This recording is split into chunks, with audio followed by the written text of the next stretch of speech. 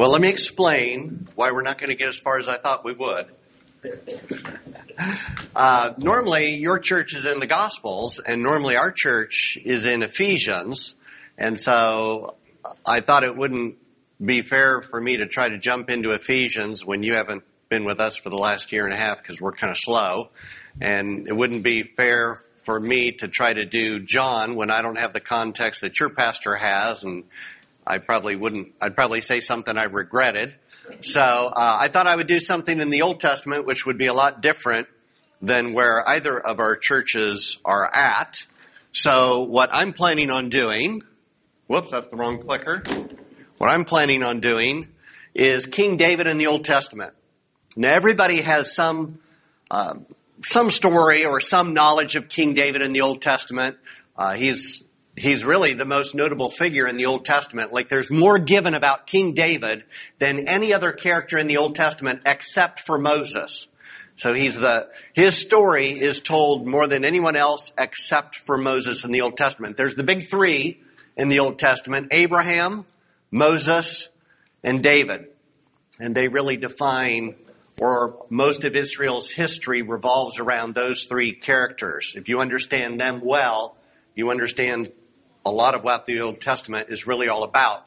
But in case you don't know anything about King David, if there were that chance, I looked at some Bible dictionaries and tried to come up with the most concise synopsis of who King David is and what he did. And the Lexham Bible Dictionary said this: God raised David from humble origins as a shepherd from Bethlehem to rule as Israel's second king. The first king was King Saul, a man chosen by the people, not by the Lord's direction, but the Lord accommodated Israel's sin or their pursuit of a king and allowed King Saul to be anointed. He wound up not being a good king. And so David became the successor. There's a whole backstory to that. Many of you probably know that backstory. I don't have time for it. I've already said too much. It goes on to say, David led Israel to its pinnacle of power and glory and became the ideal for a future messianic leader that ultimately found fulfillment in David's descendant, Jesus. So out of all the kings in the Old Testament, Solomon plays a lot into the story as well, David's son, but they are types or pictures of what the Messiah will be like, only without the failures and the sin.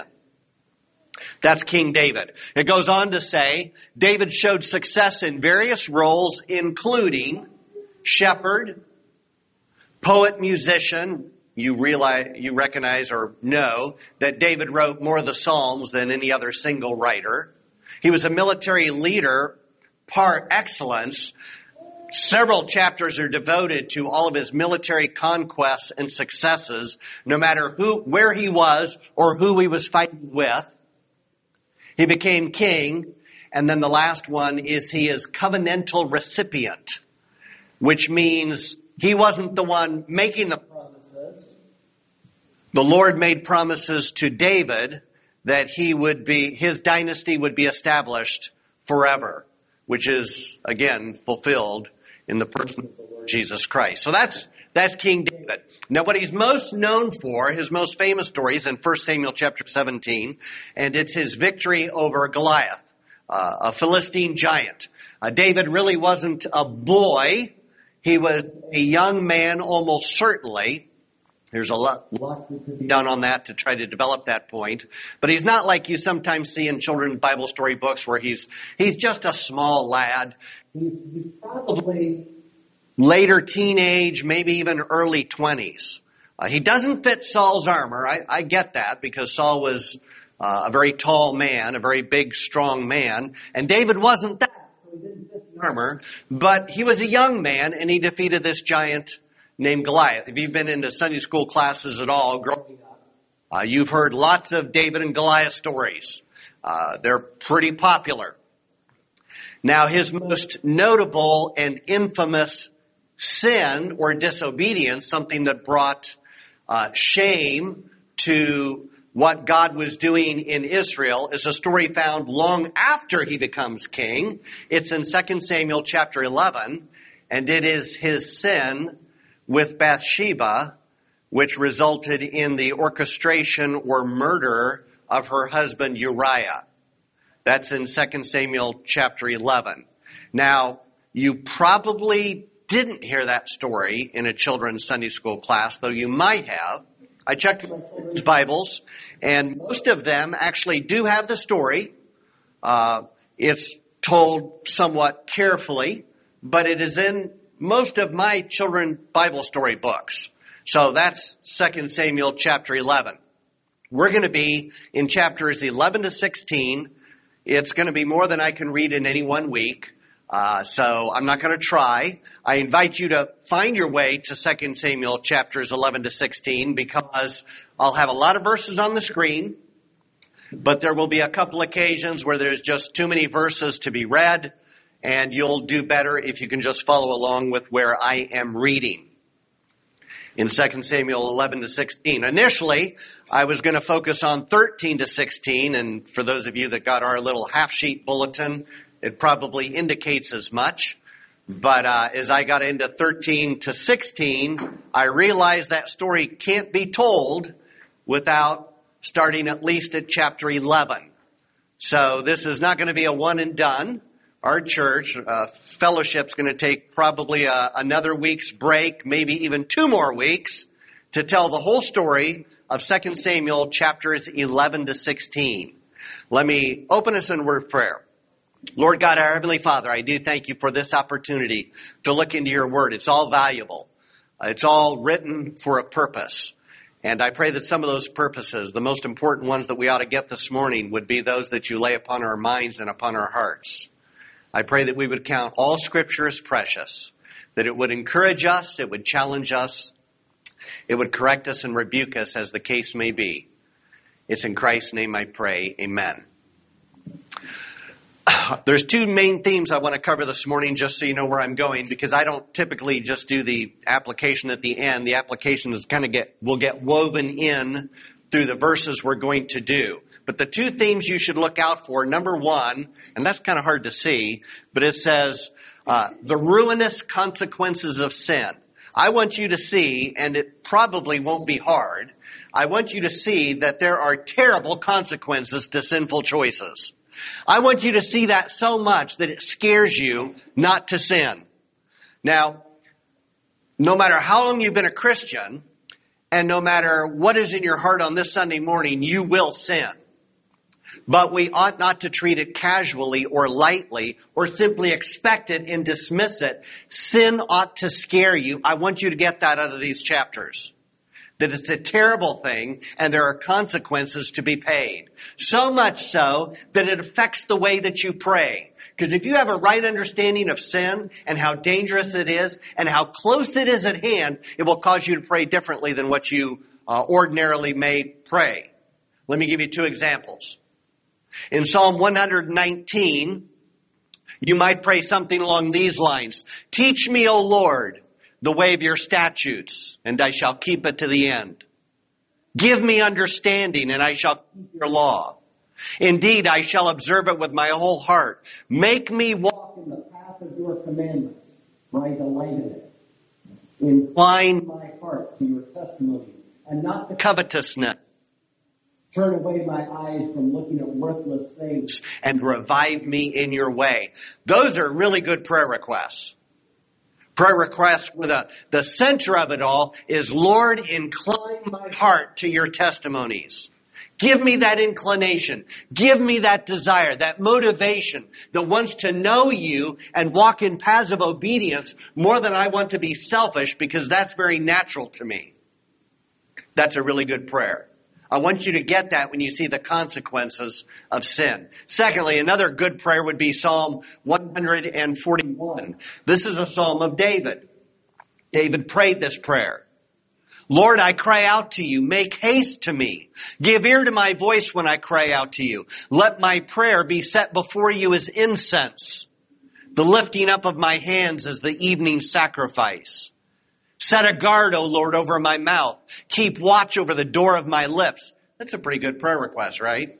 Right? To set a guard over your mouth and over your lips.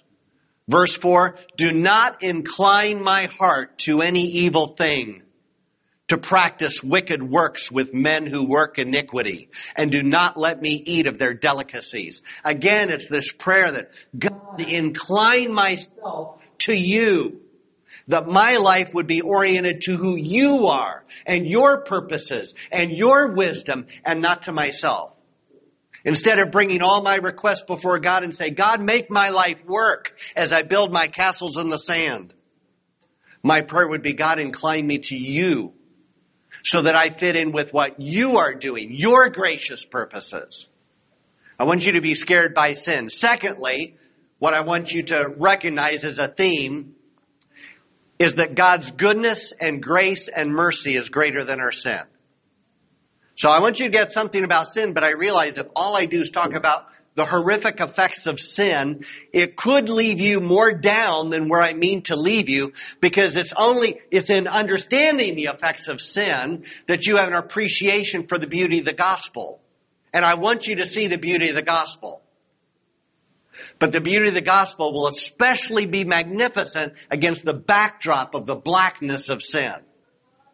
So those are the two themes we're going to see as we work through these chapters, both today and then for my church, again, continuing next Sunday as well. Let me start with this, building on who David is. His early years as king are summarized by, I found one little verse in the first few chapters of 2 Samuel chapter 8. There's one little verse that summarizes what his kingship looked like as things were going pretty well. It's found in chapter 8 in verse 15. It reads, So David reigned over all Israel, and David administered judgment and justice to all his people. Now you'll remember that because we're going to come back to it. He administered judgment and justice to all his people. But then we go from chapter 8, if we turn the page, we're going to go to chapter 11. And in chapter 11, we're going to see David's sin against Bathsheba and then against Uriah. And it's summarized, or it's disclosed, but then it's summarized in the very last two verses of chapter 11. And we're going to revisit chapter 11 in a little bit. But just for right now, it's kind of summarized at the end of chapter 11 with these words. When the wife of Uriah heard that Uriah, her husband, was dead, she mourned for her husband. And when her mourning was over, David sent and brought her to his house, and she became his wife and bore him a son. But the thing that David had done displeased the Lord. That's how chapter 11 ends. And then we turn the page again and go to chapter 12. And chapter 12 begins verse 1 with these words, Then the Lord sent Nathan to David. Nathan is a prophet. What David had done has displeased the Lord. So chapter 12 opens with the Lord sent a prophet to David to confront him regarding his sin. Now again, we're going to come back to the story a little bit later. We're not going to come back to it right now. But I need you to know that's what happened. The result of David confronting, or Nathan confronting David, is found in verse 13, which reads, So David said to Nathan, I've sinned against the Lord. David repented. He recognized his sin. And that's the biggest difference between a king who the Lord withdrew his spirit from his kingship, King Saul, and David. See, David sinned as King Saul sinned. They both sinned. Both were imperfect kings and imperfect men, imperfect fathers. But Saul always came up with reasons why. He always came up with excuses. It wasn't really his fault. He really wasn't as disobedient as what it may have seemed. It's really a misunderstanding. And David, when he's confronted by Nathan, says, I've sinned against the Lord. And he recognized his sin. And you can read about that psalm and prayer of repentance in Psalm chapter 51. Well, it goes on in chapter 12. Moving forward, Nathan tells David what to expect. I've confronted you with your sin. You've confessed your sin. Here's what you can expect. It's a good news, bad news situation. I'm going to start with the good news, though the good news comes last in the way Nathan tells the story. Nathan starts with the bad. I'm going to start with the good. The good news is, in verse 14, the Lord also has put away your sin. You shall not die. That's the good news. The Lord's put away your sin. You shall not die. The bad news is, number 1, in verse 10, the sword shall never depart from your house. The bad news is, in verse 11, I will take your wives before your eyes and give them to your neighbor. And then the bad news is, in verse 14, the child also who is born to you shall surely die.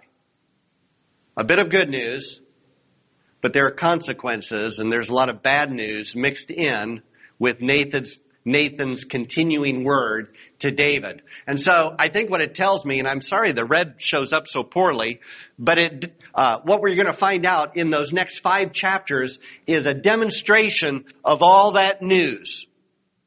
The David's sin is put away, you will find in the next 5 chapters, but you will also see the sword not departing from his house. You will see his wives taken by his son Absalom, concubines that were left behind in Jerusalem, and the child that Bathsheba bears to David will surely die. That will play out over those next 5 chapters.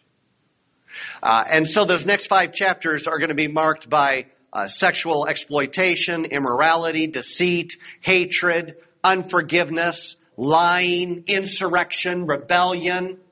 The sword not departing from his house, it's a serious problem. So it leads to probably a big principle would be this: even forgiven sin has consequences. Even forgiven sin has consequences. Now, those consequences are determined by a sovereign God. So sometimes those consequences are very severe. I mean, I've seen Ananias and Sapphira were struck dead for lying. David isn't struck dead for murdering a man, orchestrating it, and committing adultery. And that's put away, but there are consequences to the sin. Sometimes those consequences are especially acute to yourself. Emotionally, psychologically, spiritually, physically. Sometimes those consequences on some level affect the sphere of people in your life. Other family members, the entire church, culture. For David, it's the nation of Israel are affected by the consequences of his sin. That springs back to chapter 11. So those consequences are very real, even though the sin itself in David's life is forgiven based upon his confession. Let's build on this. Chapter 13, what we find, it opens with these words. After this, Absalom, the son of David, had a lovely sister whose name was Tamar. And Ammon, the son of David, loved her.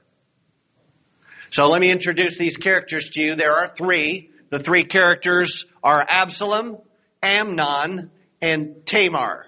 Now what you should see, first of all, is that 2 of these are sons of David.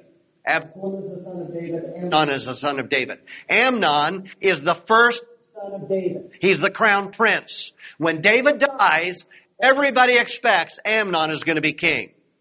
He's firstborn. I think firstborn son should have a lot, as it turns out, since I'm a firstborn. But he's the firstborn king, firstborn son, so he's expected to be the king when David dies. But he's not named first. Absalom is named first because this is really Absalom's story. For the next 6 chapters, this isn't a story about Amnon, though Amnon is the one that is taking a lead role in the early chapters of chapter 13, or the early verses of chapter 13. It's really a story about Absalom. So, and then you've got Tamar, and Tamar is Absalom's full sister. Tamar is Amnon's half-sister. Absalom and Amnon have different mothers. David is their father. They're half-brothers. Tamar is a half-sister to Amnon. Amnon has a grossly improper interest in Tamar. I'm not going to read all that story. We don't do children's church at our church. I don't think you have children's church here. We're not going to read that entire story, but let me tell you how it ends. The outcome to this part of the story. It says, Then Tamar put ashes on her head and tore her robe of many colors that was on her, and laid her hand on her head and went away crying bitterly. And Absalom, her brother, said to her, has Amnon your brother been with you? But now hold your peace, my sister.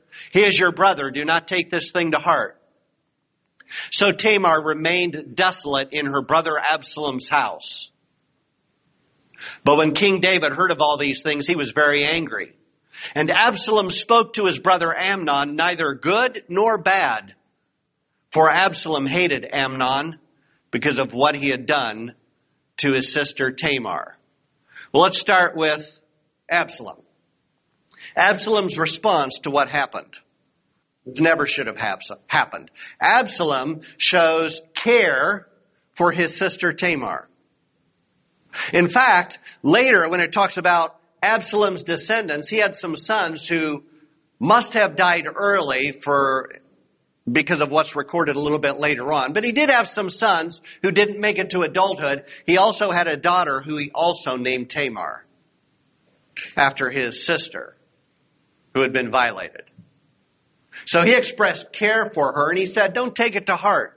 Like, in other words, this isn't on you. You did nothing wrong. This wasn't your fault. This was wrong, but don't take it to heart. What's interesting is what he tells her not to do is what he does. He very much does take it to heart. He doesn't forget. He's not going to let it forget. He won't forget it. But his response to his older half-brother Amnon is he speaks neither good nor bad. But when he eventually acts, he does something that he ought not to have done. So he doesn't say anything. But when he does do something, it was the wrong thing to do. That's Absalom. Now let's look at David's response to what happened. It tells me when David heard of all these things, he was very angry. It's like, that's it? You're very angry? You don't do anything in support of your daughter Tamar? Or you don't do anything against the crown prince Amnon? And it says he heard of all these things. In fact, David was actually unwittingly part of what transpired. He was used and duped into incidents that led to what never should have happened. And he's angry.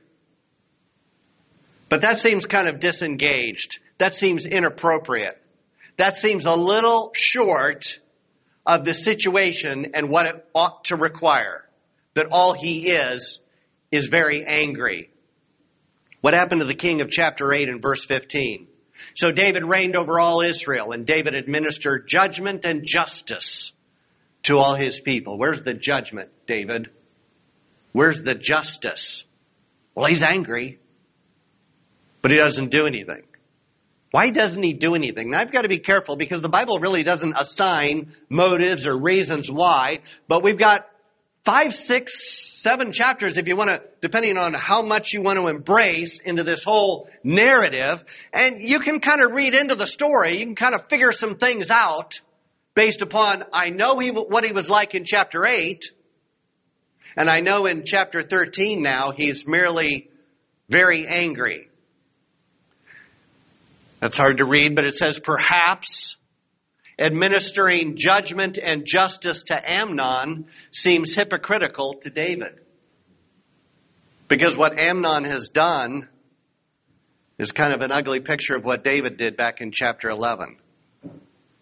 And it feels kind of pharisaical to bring down judgment on your son when really you didn't do much better as an older man in chapter 11. And so I wonder, or it seems to me that David's kind of paralyzed. He kind of doesn't know what to do. He has a sense, he has a knowledge of what's right and wrong. But how do you speak to that issue in light of his own sin with Bathsheba and Uriah back in chapters 11 and 12? Let's go back and look at those chapters. Chapter 11, it says, then it happened one evening that David arose from his bed and walked on the roof of the king's house. And from the roof he saw a woman.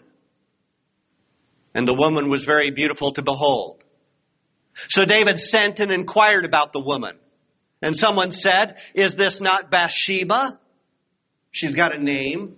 She's not just a person to be used. She's got a name. The daughter of Eliam, which it's a little bit debatable, but one of David's mighty men is named Eliam. I think her father is one of David's mighty men.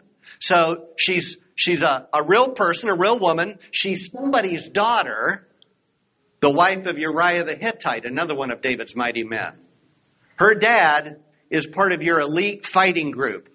Her husband is part of your elite fighting group. She's somebody's daughter. She's somebody's wife. But it sadly says, then David sent messengers and took her. And she came to him. She took her. Now let's fast forward to chapter 12. Then the Lord sent Nathan to David, and he came to him and said to him, here's Nathan's confrontation, and it begins with a story, kind of a parable. There were two men in one city, one rich and the other poor. The rich man had exceedingly many flocks and herds, but the poor man had nothing except one little ewe lamb, which he bought and nursed. And it grew up together with him and his children. It ate of his own food and drank from his own cup and lay in his bosom. And it was like a daughter to him. And a traveler came to the rich man who refused to take, the same word David took her. This rich man refused to take from his own flock and from his own herd to prepare one for the wayfaring man who had come to him, but he took the poor man's lamb and prepared it for the man who had come to him. David took Bathsheba.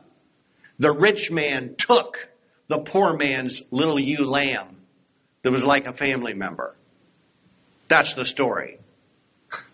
So David's anger was greatly aroused against the man, and he said to Nathan, as the Lord lives, the man who has done this shall surely die, and he shall restore fourfold for the lamb, because he did this thing and because he had no pity. And Nathan turns and looks at him and he says, you are the man.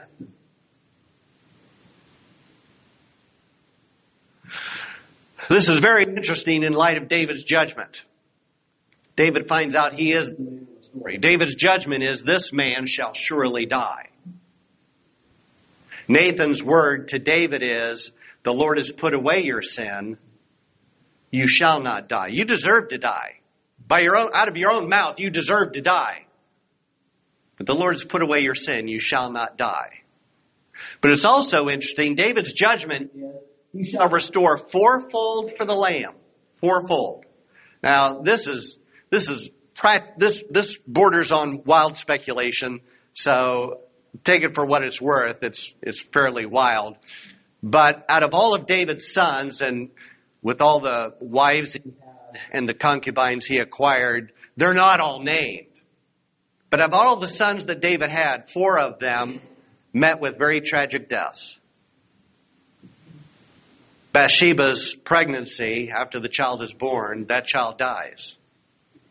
Amnon, his oldest son, the crown prince, will die. Absalom, who is an insurrectionist and engages in treason against his father, will die. And then the 4th-born son, Adonijah, will also die at the hands of King Solomon. David has 4 sons named in Scripture that all meet very destructive, untimely, tragic deaths. I don't know that that's a connection to he shall restore fourfold, but I don't know that it isn't. And it's at least interesting. It seems to me that an unintended result of David's sin is that he is now reluctant to take a strong moral stand. How can he speak to his son Amnon about this terrible sin that he's committed when David knows it wasn't that long before he'd committed a similarly atrocious sin in taking a man's wife for himself? And to secure that, he orchestrated her husband's death. How do you speak to moral issues in light of that? What do you do in light of that? David, who before administered judgment and justice in all the lands, because that's what a king is supposed to do. He's not to regard the face. He's to administer fairly and rightly what ought to be done in each situation. Now, all of a sudden, he's paralyzed. He has nothing to say. He merely is very wroth in the old King James. He's very angry at what's taken place. The Interpreter's Bible, which was, this is the 1953 edition, it says, it offers words on what David ought to have done in dealing with Amnon, and even being aware of his own sin with Bathsheba, what he ought to have done. It reads, for what David should have done, and what he still might do, depended alike upon his admitting his own sin to his sons, and sharing with them both the discipline and the forgiveness he had himself received. In other words, David is a king, and I don't know to what extent he did or did not do this, but David is a king, doesn't set himself up as, I am the Lord's Messiah, the one who will take away your sin. David recognizes he's a sinner himself. And so before his own family, he needs to acknowledge and confess and admit that he is a sinner in need of God's grace, just the same as everybody else. And then he can extend that same forgiveness or judgment, as the case may be, because he's received both from the Lord himself. Let me apply this. Apply it to parents. Ephesians tells me that parents, particularly fathers, should raise their children in the instruction of the Lord. See, this ties into Ephesians. That's where we're going to be. We're right on the verge of chapter 6.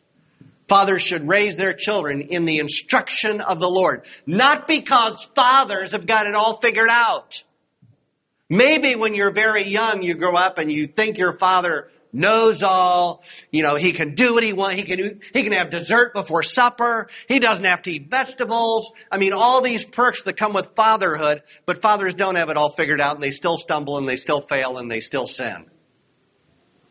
But that doesn't mean fathers aren't challenged with the responsibility of raising their children in the instruction of the Lord. Don't wait till you've got it perfect. You'll have nothing to say. Another way to apply it would be to apply it to Christians. In Ephesians chapter 4, it says we should speak the truth in love to one another. Now, to put that with Jesus' words, clearly I need to examine my own life and get the log out of my eye before I go around pointing out specks in anybody else's eye. So I'm not saying we should not examine ourselves first. What I am saying is we ought to examine ourselves, and out of that examination, out of that recognition that we are sinners in need of grace, that then we are able to speak that same, you are a sinner also in need of God's grace, to other people in our lives, and they to us. Because that's the way it works. If I've got nothing to say in love, if I've got no truth to say in love, because I think I've got to have arrived in order to say it, I'm missing the point. David's got nothing to say. One last application. The church should preach the holiness and mercy of God. The church is charged with declaring sin and salvation. There's a lot of sin in our culture. Guess what? There's a lot of sin in the church. There's a lot of sin in the pulpit. The church is charged with proclaiming and recognizing and calling sin for what it is. And in doing that, out of that emerges the hope of God's salvation in Christ. But you'll never appreciate that hope if you never see sin for what it is. So those are good words of application out of all this. Let's go to scene 2 in chapter 13. Scene 2 in chapter 13 is contained in verses 23 to 33, and this is where there are more verses than what I can show on the screen. So if you're in your Bible to 2 Samuel, I don't know if I said first, but 2 Samuel chapter 13, let me read scenes 2 to you. This is from the New King James Version. It reads like this. And it came to pass after 2 full years that Absalom had sheep shearers in Baal Hazor, which is near Ephraim. So Absalom invited all the king's sons. Then Absalom came to the king and said, "Kindly note, your servant has sheep shears. Please let the king and his servants go with your servant." But the king said to Absalom, "No, my son, let us not all go now, lest we be a burden to you." Then he urged him, but he would not go, and he blessed him. Then Absalom said, "If not, please let my brother Amnon go with us."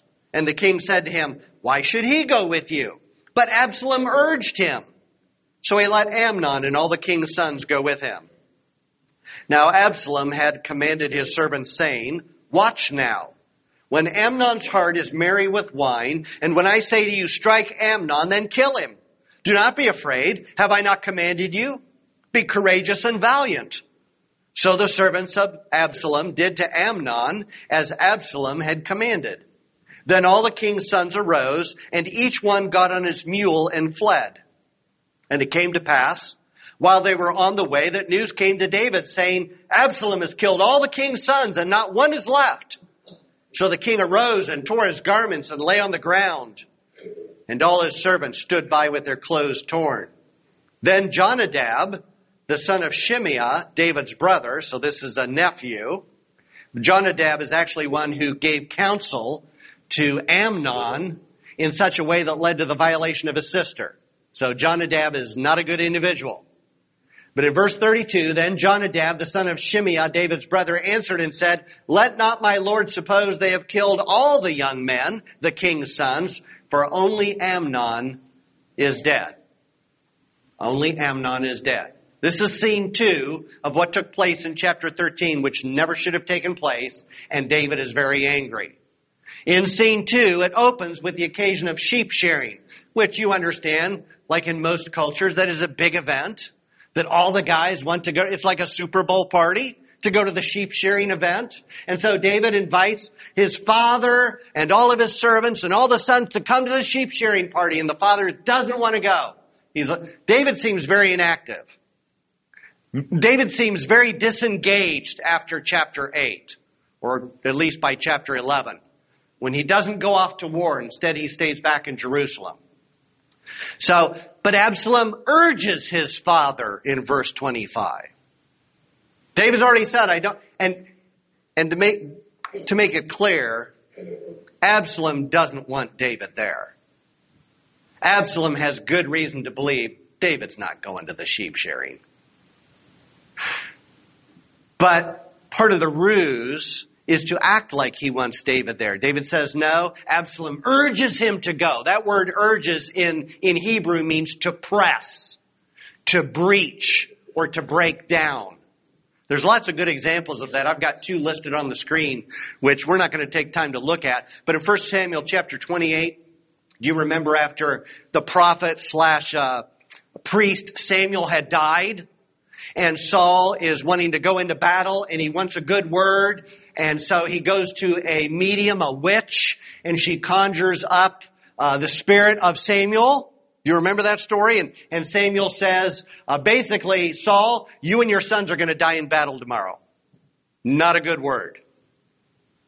And after that incident is over in 1 Samuel chapter 28, Saul's understandably distraught. He's been rebuked again. And the witch of Endor, the medium of Endor, urges him to eat. He doesn't want to eat. He's just been told he's going to die in battle. But they urge him to eat. They press him. They're trying to break down his resistance. And he chooses to eat. Nehemiah chapter 4 is another good example where they're rebuilding the walls of Jerusalem. That's many, hundreds of years later. They're rebuilding the walls of Jerusalem, and there are some mockers that come and say, even a fox walking on that wall would break through. Not very impressive. It wouldn't take much to push your wall over. So what I want you to get is that Absalom is pressing his father. I want you to go. I really want you to go. He's like a impetuous child. I want this. This is my big day. I'm in charge of the sheep shearing. This is a big deal to me, Dad. Please. He's pressing his dad, and his dad still says, "No, I'm not going, but I'll bless you." So, Amnon urges his father to let Amnon go. That's what he really wanted all along. And his father again is like, well, why should Amnon go? And he urges him, I want somebody there. If you can't be there, send the vice president. He's the next most important person in the kingdom. He's the crown prince. He said neither good nor bad about Amnon. There doesn't seem to be any hard feelings, though he harbors the hatred in his heart. And David says, all right, Amnon and the other sons can go. And so they do. And with that, you've got the plot executed in verse 28. Watch now. When Amnon's heart is merry with wine, and when I say to him, strike Amnon, then kill him. Does that sound like something David did? Did he try to execute his perverted will by plying somebody with wine to cover up his sin? I think all this that's happening in these chapters has to remind David of himself. And though the Lord has put away his sin, I hate to be real psychological about things because that's really not who I am. But it seems like David is having a hard time to get past his own sin that has been forgiven by the Lord. Because he sees in Amnon a lot of himself. And he's going to see in Absalom a lot of himself. And it's not pretty because sin has consequences. So that's the plot. The execution is in verse 29. So the servants of Absalom did to Amnon as Absalom had commanded. Then all the king's sons arose, and each one got on his mule and fled. They fled because the way it works in that part of the world, and in parts of the world still today, is that if one son has a lot of other sons, a lot of other brothers, who may be rivals to the kingdom, what you do is you kill all the other brothers. And you're the only one, you're the only heir left. And so, maybe you were not the brightest, the highest card in the deck. But if all the other cards in the deck have been thrown out and you're the only card left, you're the only surviving heir, then you get to be king. So the other sons can only imagine if he's killed the crown prince, he's going to kill us all. That's not true. They don't know. He's smart. He's been very deceptive. Very few individuals know what is in his heart. He's not after all the sons. I don't think he's after the kingdom at this point.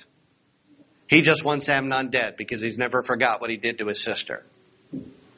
Let's go to scene 3, the last scene of chapter 13. This is in verses 34 to 39. It reads like this. Then Absalom fled. And the young man who's keeping watch lifted his eyes and looked, and there many people were coming from the road on the hillside behind him. And Jonadab said to the king, look, the king's sons are coming, as your servant said, so it is. So it was, as soon as he had finished speaking, that the king's sons indeed came. And they lifted up their voice and wept. And the king and all his servants wept very bitterly. But Absalom fled and went to Talmai, the son of Maahub, the king of Geshur. And David mourned for his son every day. So Absalom fled and went to Geshur and was there 3 years. And King David longed to go to Absalom, for he had been comforted concerning Amnon because he was dead. Now there's a really difficult verse here, which I'll kind of explain why it's difficult and not satisfy you with a resolution, at least this morning. But it'll at least introduce the tension. What you see in scene 3, first of all, it tells me 3 times Absalom fled. He's accomplished what he wanted to do. He got vengeance on Amnon because of what he'd done to his sister. And then he fled and he went to the king of Geshur. You want to know why he went there? It's a great reason. That's his grandfather. That's his grandfather. His mother, one of the wives of David, is the king's daughter. It's in that part of the world, it doesn't specifically tell me, but they made political marriages. It's one way to kind of ensure peace between a people group. You live here, your neighbor lives there, just to ensure that there's no fighting amongst us. If we have a combined marriage, there's good reason not to fight each other. So his grandfather on his mother's side is the king of Geshur. He'll obviously be welcome there. What grandparent isn't going to welcome their child when they come, even if they are in a spot of trouble? So he goes to his grandfather, and he lives there for 3 long years. Now, David's response to all this, number one, he mourns Amnon. And the way I'm reading it, he mourns his son Amnon. He's mourning for 3 years. I think David really had a heart for this son. Maybe it's because he reminded of himself even in all the worst ways, but maybe in some good ways too. I don't read any good qualities about Amnon. But I think David knew that he was the crown prince. He was the one that should have followed him. David was angry with him, but he never really disciplined him. But now that he's dead, he mourns him for 3 years. Maybe now he's thinking, I wish I'd taken care of the situation instead of just being angry. I wish I had addressed it with justice and maybe mercy too. I don't know what it would have looked like instead of just being angry. But now it's too late. His son Amnon is dead. But it also tells me, and this is where it's extremely difficult to understand, it says he longed to go to Absalom. Now, I know the way that you want to read this because it's the way I've always read it until I tried to study it out. The way that sounds like is he's mourning the lost son Amnon, but there's a part of him that really wants to be reconciled to his son Absalom. But he doesn't know how to do it. He's estranged from his son. And for 3 years this goes on, where there's no communication. They're not sending birthday cards back and forth. They're not trading Christmas gifts. There's no relationship, but he longs for his son. Reconciliation, forgiveness. How do I address it? How do I make best out of this horrible situation that's taken place that all started with his sin with Bathsheba and then the death of Uriah? How do you make that right? But there's another possibility. If all we do is end chapter 13 this way, I would be convinced that's what David wishes. That's what he's hoping for. But in fact, chapter 14 follows chapter 13, which is where I will be next week in chapter 14. And the fact that David is longing to be with his son for reconciliation and forgiveness and to start a process of what went wrong, and I will confess my sin and you will confess your sin. And rather there being all this healing, chapter 14 doesn't suggest that's what it means when David is longing for his son. I'm going to give it to you from, it's a very loose translation. It's called the Contemporary English Version. It reads this way. David still felt so sad over the loss of Amnon that he wanted to take his army up there and capture Absalom. That's a little bit different, a different emotion.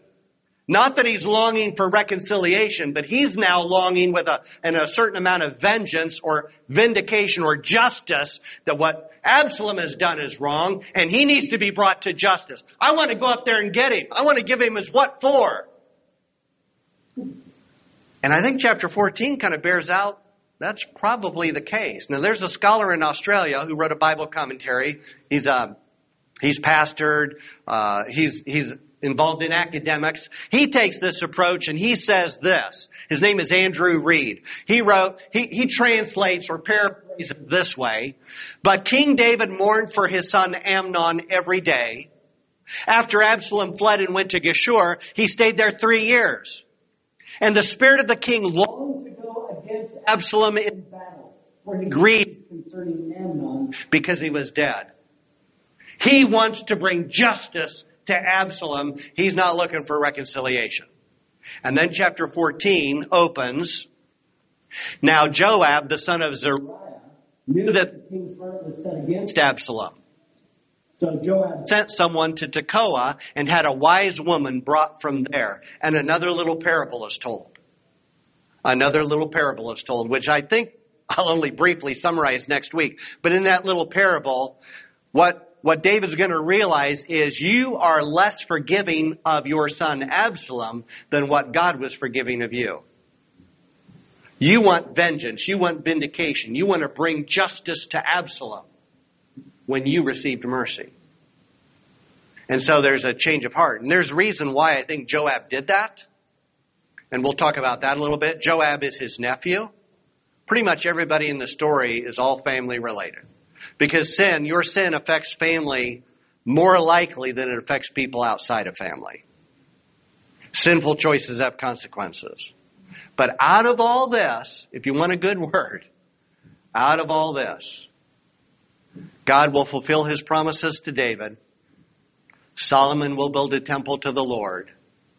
And the holiness of God will come down in that temple, and the glory of the Lord will fill the temple. There will be good brought from this, because God works all things for his glory, even those things which ought not to have happened by our own sinful choices and determinations. God our Father, I thank you for this word. It's Scripture. It's intriguing. It's interesting, but I pray that it's not just interesting as you see a plot unfold and you understand some of the nuance of what's happening. I pray that it really does serve as a warning to myself, to each person here about our own sin. It comes with consequences. And we can't disregard your character. And we can't disregard your holiness. And we can't disregard the fact that we can carry a copy of your word with us wherever we go. And then if we think we can live like we want and selfishly and to ourselves, that it doesn't come at a cost. God, I pray that we would be so convicted by that thought that it changes the way we pray.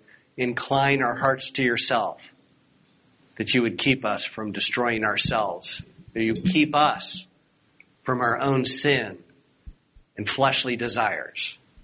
I thank you for your Spirit. I thank you for your church, and I thank you for your word. All those things are given to us that we might walk in paths of obedience. I pray for our children. I pray for our grandchildren, some of which are walking in paths of obedience, some of which are not. I pray, God, that what has been sown in their heart as the gospel would resonate in such a profound way that they recognize Christ as Lord and Savior and our greatest hope and our greatest reward. It's in his name I pray, amen.